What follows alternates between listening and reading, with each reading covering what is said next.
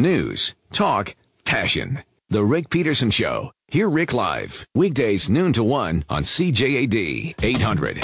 Coming up, we're going to talk to NASA about it's a spectacular launch Friday. Maybe even saw it across the northeast sky. 280 million more now to go to the moon again. Why? We'll talk to someone, one of the scientists in charge of what's going on up there once it gets there. That's after the 12:30 news. Let's begin with the free-for-all, as usual, shall we? And Tommy Schnurmacher, host of the Tommy Schnurmacher Show on CJAD, and Ethan Cox, Quebec Bureau Chief for Rabble.ca and contributor to Canada.com, join me. And, of course, we'll look forward to your input as well. I want to begin with comments. We'll hear the whole interview tonight on PBS. Charlie Rose sitting down with the head of, the leader of Syria. Will there be attacks against American bases in the Middle East if there's an airstrike? You should expect everything. You should expect everything. Not necessarily through the government. It's not only the governments are not the only player in this region. You have different parties, you have different factions, you have different ideology. You have everything in this region now. So you have to expect that.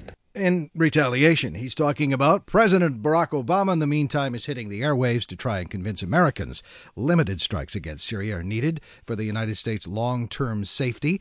They're on a full blitz here, trying to convince the American public and Congress to vote approval. And my question to Tommy and you and to Ethan as well, if Obama does not get congressional approval, should he act alone? Tommy. Well, first of all, no, he can't. He could have acted alone if he'd wanted to. There was no requirement for him to go to Congress. Now that he has, he says, well, I was just checking. I don't care what you say. I'm doing it anyway. That would make no sense whatsoever. You brought up the issue of limited strikes. 2 words, 2 problems. How do you make it limited, and where exactly do you strike? And I think the reason there is so much reluctance by so many people to have anything to do with this is amazing, because you see children being gassed to death like that. Everyone's moved by that, and they want to do something. But they also want to make sure they do not take a horrible situation and make it much worse. We've also seen what I can't recollect the last time it happened, Republicans and Democrats in the U.S. agreeing on one thing. No, we don't want to go there. Left and right agreeing, left, right, libertarian, 70% of Americans. That's a lot of people on both the left and the right who say this is not a good idea for all kinds of different reasons. The main reason is you look at your upside and the downside. The upside is that it would punish him. He'd stop using it. That's pretty slim. The downside, the risks are immense. Ethan. Well, I wonder if anybody remembers when Barack Obama won the Nobel Peace Prize, because it certainly seems a far way in the rearview mirror at this point. This whole mess is ridiculous. I mean, we know beyond a shadow of a doubt what's going to happen if the U.S. gets involved in Syria, because it's going to follow very much the same script as what happened in Iraq, what happened in Afghanistan, and that is that whatever the internal conflicts are, whatever the internal disagreements are, when the U.S. Army decides to get involved, people locally are going to unite against the imperialist invader, and that's reasonable and that's understandable. It's a terrible idea. It's going to kill a bunch of people, and once again, I think we're being sold a bill of goods. The media really haven't sufficiently learned their lesson from what happened with Iraq, with Colin Powell, the extent to which they were willing to accept whatever the administration gave them in the lead up to the war. I think there's been credible intelligence that's come out suggesting that chemical weapons were actually accidentally deployed by the rebels. So there's open questions as to precisely what was done, and none of it justifies the United States coming in as the global cop and bombing another Middle Eastern country back to the Stone Age. I think we've established, as far as the United Nations is concerned in the world, that when chemical weapons are used, that the world does have to act. It surprises me to a point that America has suddenly found itself alone, say for France, in that. On the case of being able to prove what has happened here, we haven't seen the proof. The media are reporting what they're being told to report, basically. They haven't seen it either. There's been closed-door sessions. And, of course, as you'll hear tonight when he speaks to Charlie Rose and we get the rest of the interview, the leader of Syria feels that, that the Americans, in fact, are lying. That, again, if he's killing children, he's probably going to want to lie about it. But whether he's telling the truth or whether he's not telling the truth, in other words, we don't know exactly who did it. We know that these children died as a result. Does Al-Qaeda want the U.S. to intervene? And the answer to that is yes. Absolutely. First of all, they want to get rid of Bashar al-Assad.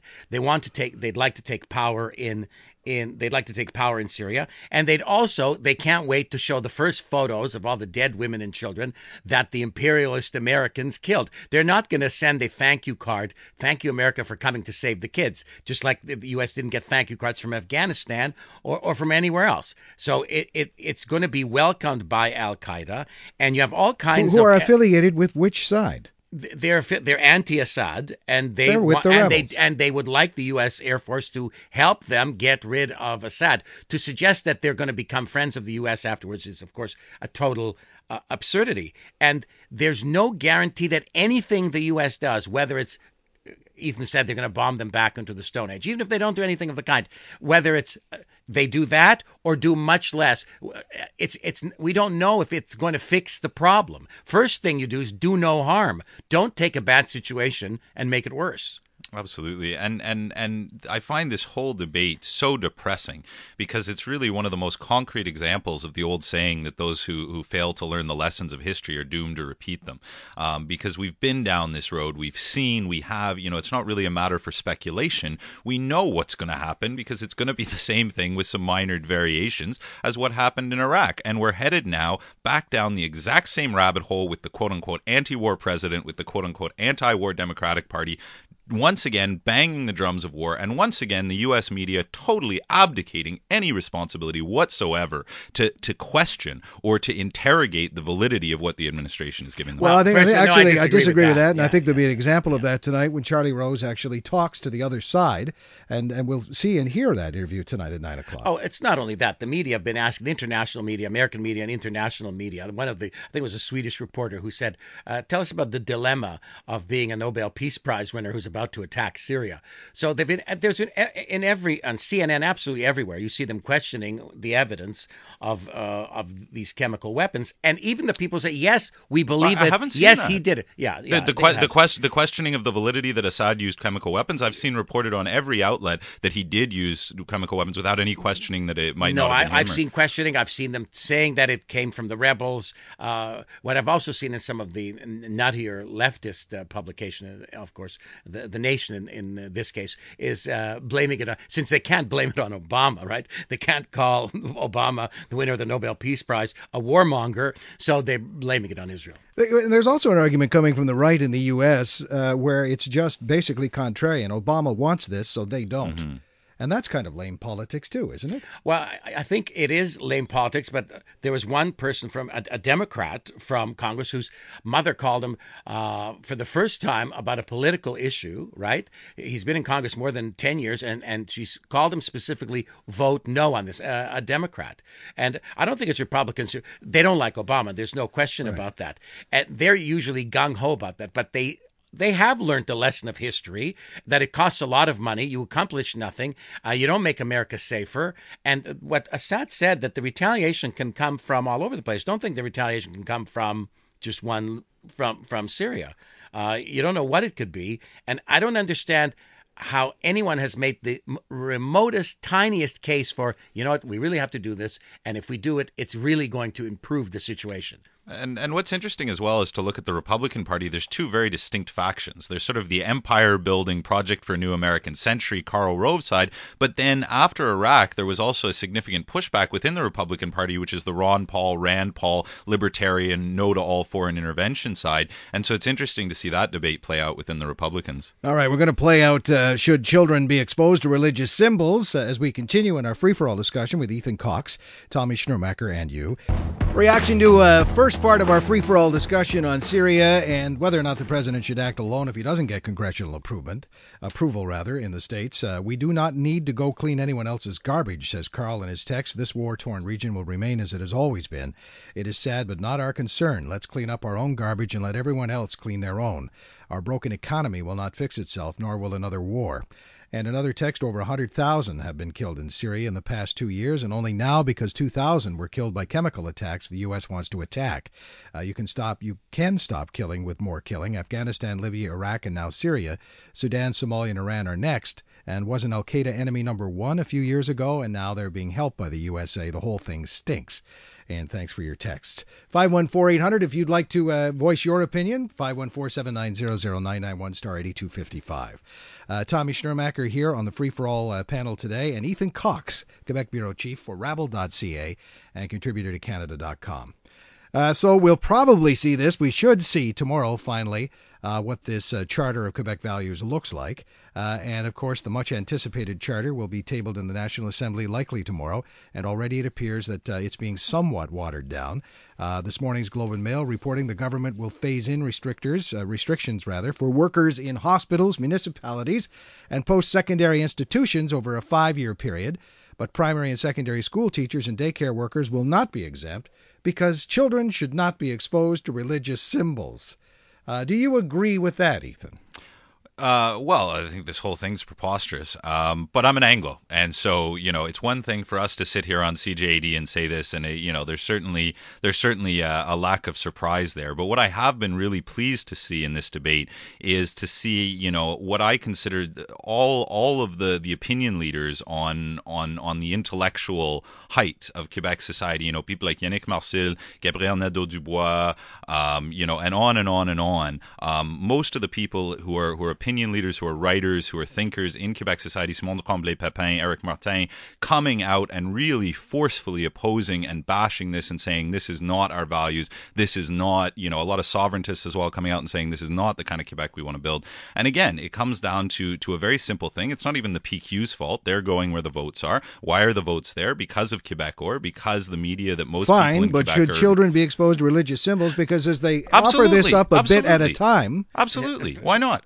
Why not? All right. First of all, I think part of what Ethan says is correct in terms of a lot of people are saying this is horrible, including, for instance, a former Bloc Québécois MP, Monsieur Gravel, who called it dictatorial, right? So he's very pro-sovereignty and pro-PQ, but he sees this as disgusting.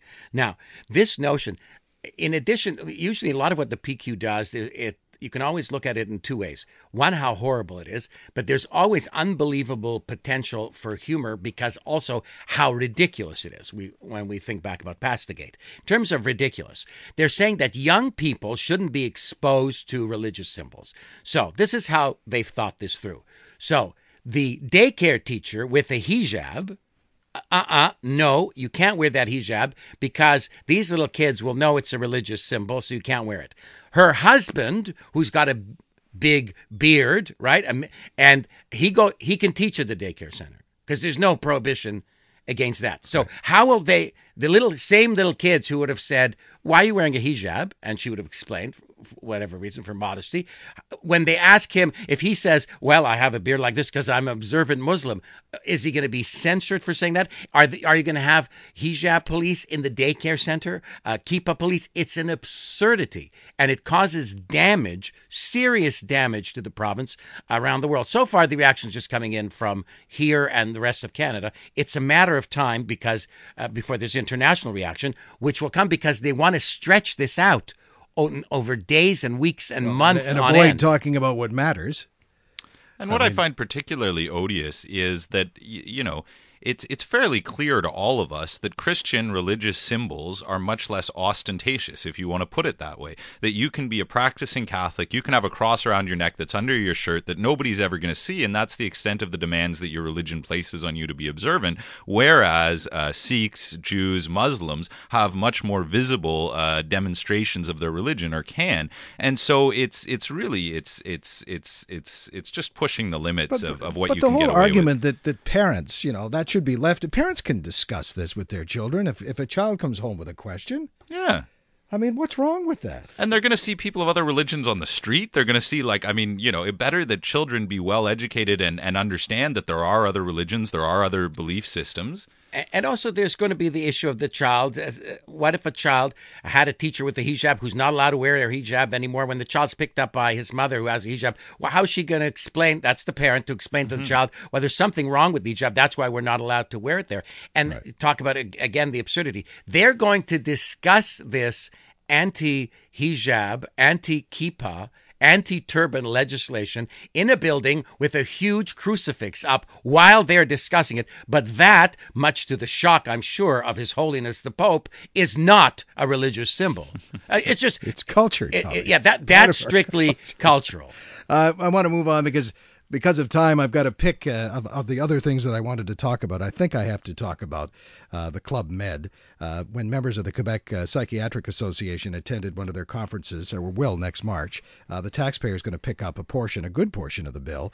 Apparently, this is common practice. The psychiatrists have to take these courses to stay current, and apparently it just has to be at Club Med, which I find absolutely appalling. What do you think, Ethan?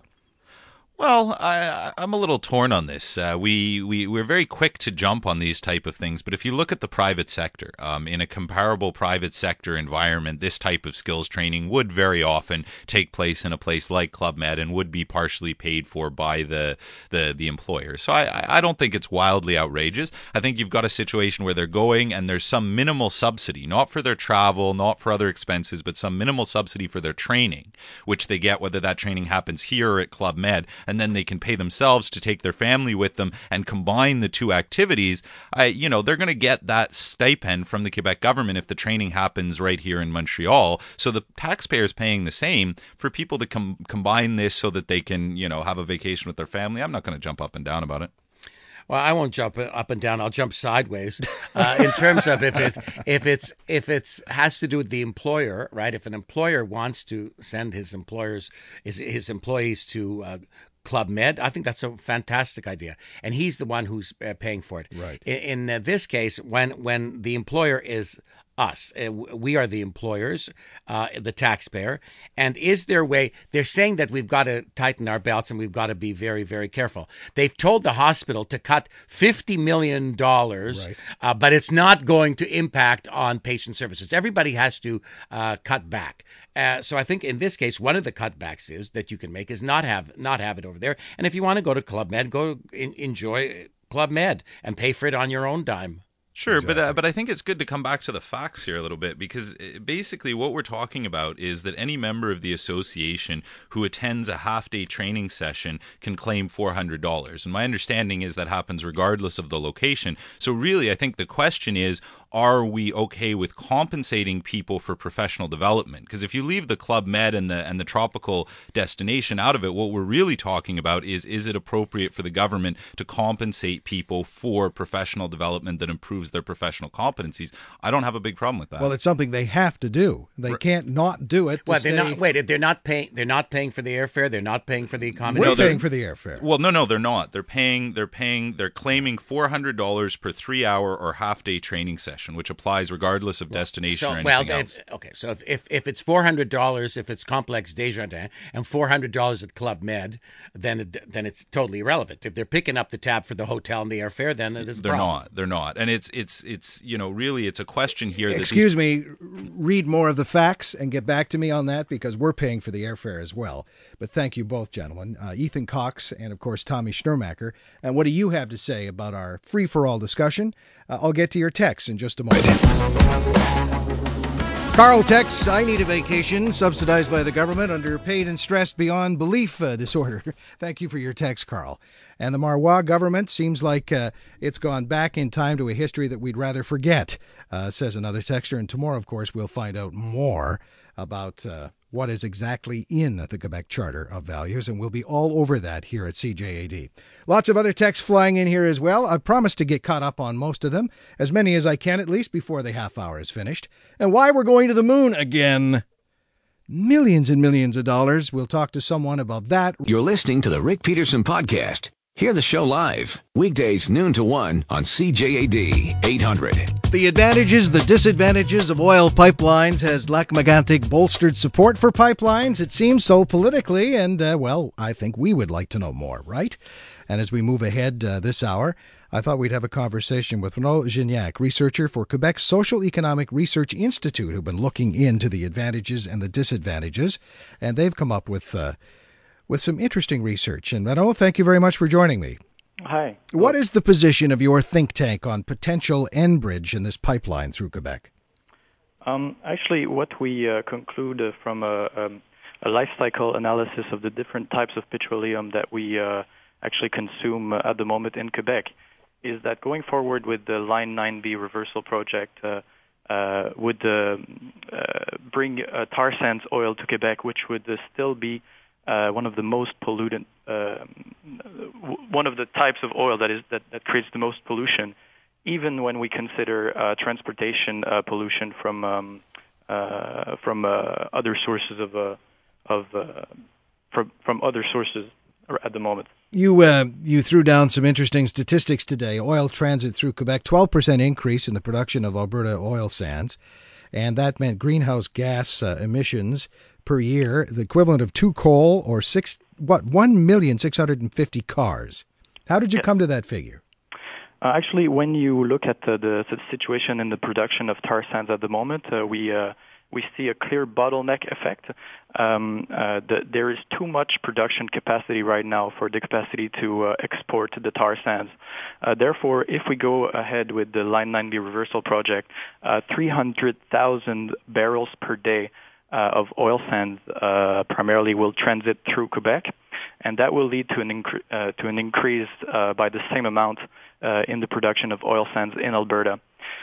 We know that the tar sands have significant environmental and social impacts, and that's what we wanted to investigate in this study. Well, as other groups like the Montreal Economic Institute has pointed out as recently as last week, we need oil for all manner of products. How do you think the problem of transporting oil can be fixed in a cheap and safe manner?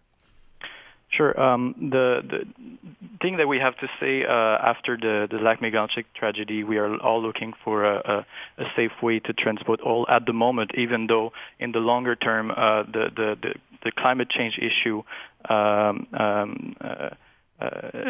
it imposes us to move out of petroleum.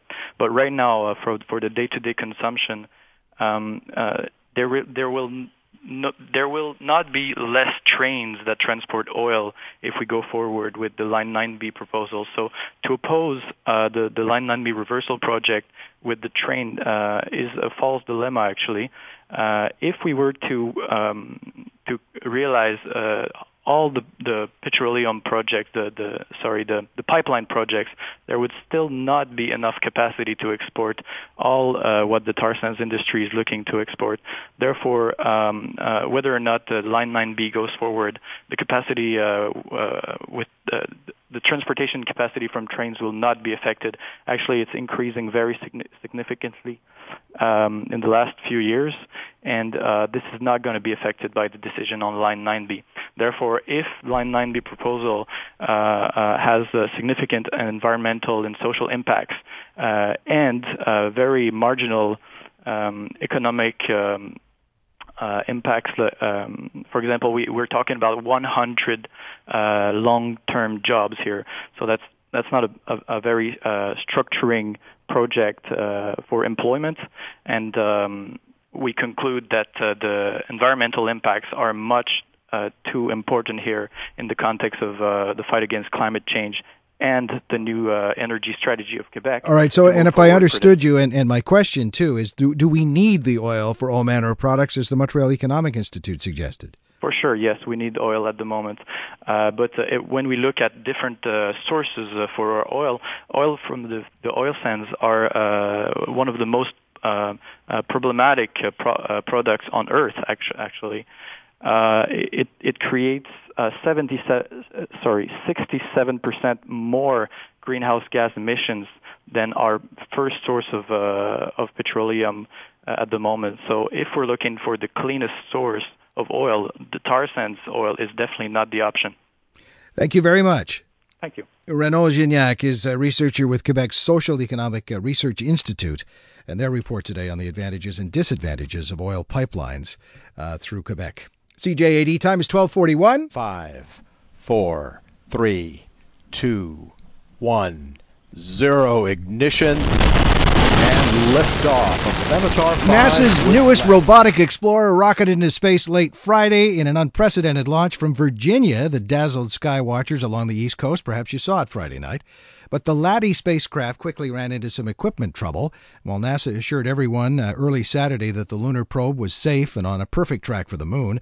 Officials did acknowledge the problem needs to be resolved in the next 2 or 3 weeks. So we thought we'd talk to Sarah Noble, program scientist for the LADEE project at NASA, and she joins us now. Sarah, thank you for your time. Thanks for having me. First of all, what's the problem, and is it fixed? So the issue is with the reaction wheels, which turned on just as they were supposed to and did their job to spin down the spacecraft and make sure it was stable. But they were running higher.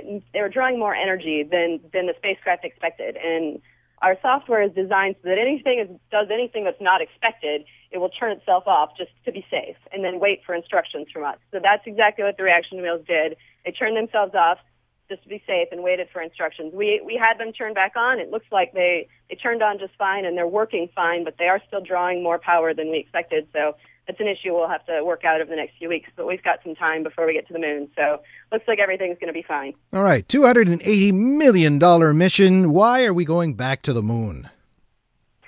Well, who doesn't love the moon? The moon is an awesome place to go. It's our nearest neighbor out there in the solar system, and this is a really great mission to help fill in some of the holes in our lunar knowledge. We've been studying the moon, for some 50 years now, but just in the last few years, we've sent a number of missions there. The Lunar Reconnaissance Orbiter, which is still there, making beautiful maps of the surface of the moon. And then last year we sent the GRAIL mission to study the gravity and the interior structure of the moon. So the LADEE mission, which will be studying the atmosphere and the dust environment around the moon, will sort of allow us to sort of complete our picture of what's going on at the moon. So, and part of this is as we send humans now farther into space, it's not just about robots, but the stepping stone.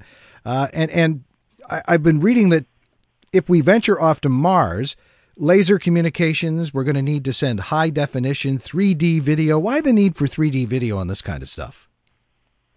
Well, just like your own internets and things, right? Faster is always better. We want more data. As scientists, we certainly want more data. Once you start including humans in the loop, the more data, the faster you can get that data back, the more you can ensure the safety of the humans. And is Canada involved in this? Is Canada not in the LADEE mission, but Canada certainly has quite a presence in space. They are very involved in a number of robotic missions, as well as the Canadarm on the space station, and in other ways. Canada has been a great partner for the U.S. in a lot of our space missions, but not on LADEE. I have to ask the question too. The launch came out of Virginia. Why not Cape Canaveral? Yeah, that's a great question. The launch vehicle we used for this mission was a Minotaur 5. It was actually the first launch of a Minotaur 5. Minotaurs are derived from Peacekeeper missiles. And because of various treaties we have regarding the use of peacekeepers, there are only 3 launch sites in the U.S. which we are allowed to launch peacekeepers from. One is Wallops. The other 2 are, I think, Kodiak in Alaska and Vandenberg Air Base.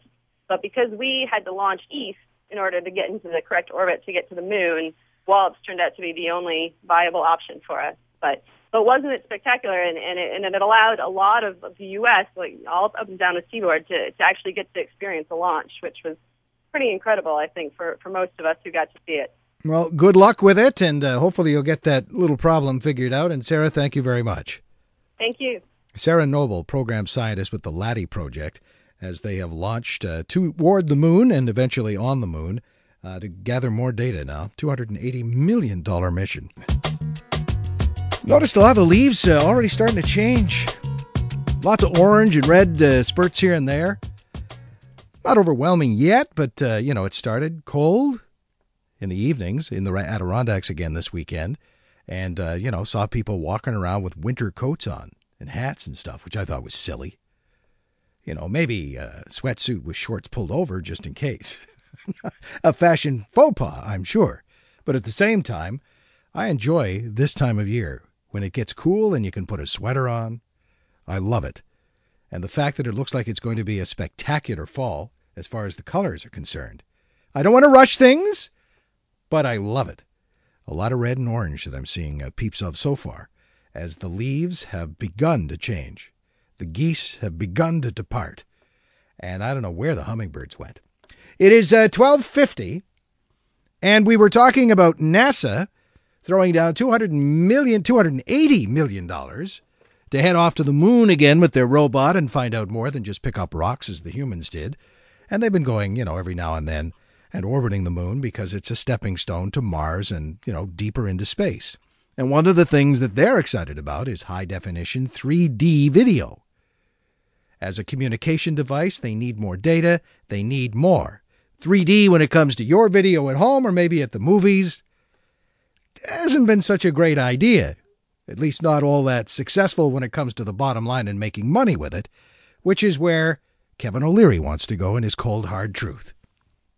And now, the Cold Hard Truth with Kevin O'Leary, brought to you by O'Leary Mortgages. Visit o'learymortgages.com.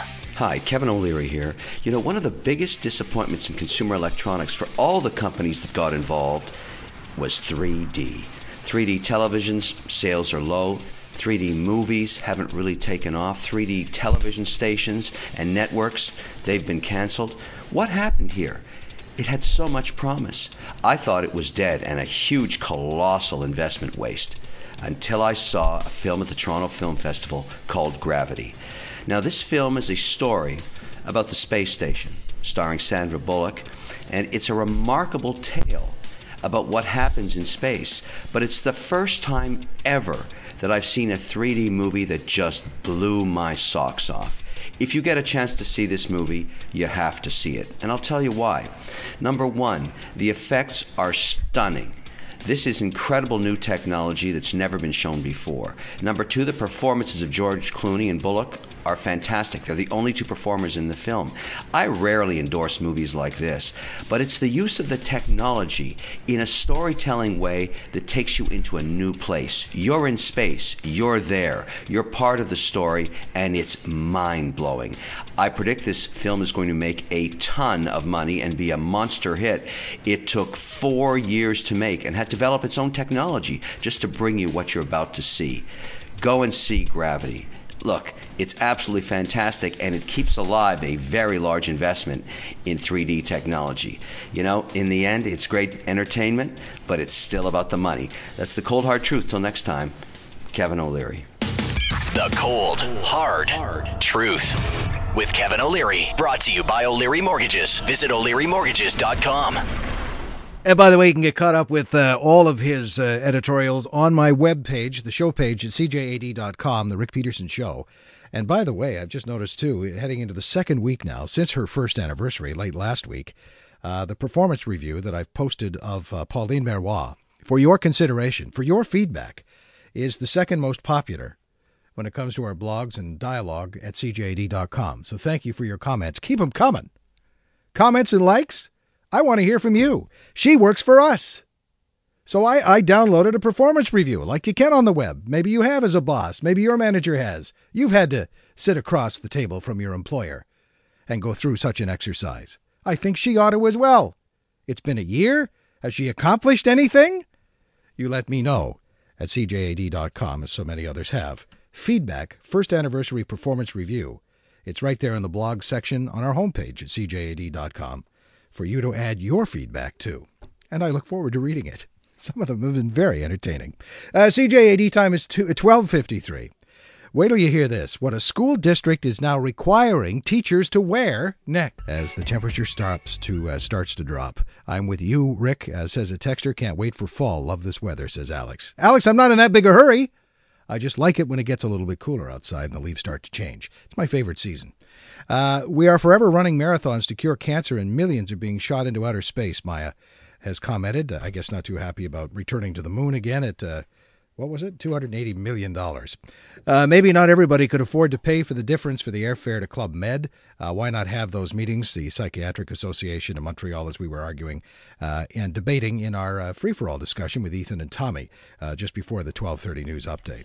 Now, listen to this. It doesn't do much for your school's reputation when you feel like you have to tell teachers to wear underwear. But here we are. Little Rock, Arkansas, the school district just introduced a new set of guidelines for teachers, and one of them was the teachers have to wear underwear. Another one required teachers to wear shoes. This wasn't inspired because teachers weren't wearing underwear and shoes. At least we don't think it was. The school system has a new superintendent. Dexter Suggs is his name.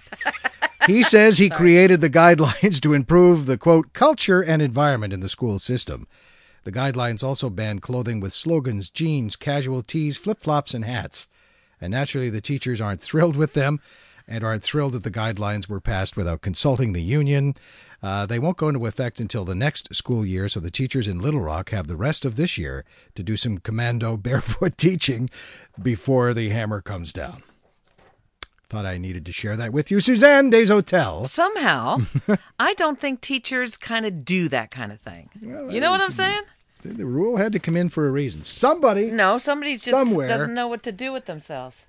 I'm always amazed at how people just, deem that type of attitude. It's just like they know everything. I mean, teachers are professionals. Yes. They don't go in there, not at the elementary and high school level, with flip-flops, commando, or whatever. They're professionals. Yeah. Listen to The Rick Peterson Show live weekdays noon to 1 on CJAD 800 and at CJAD.com.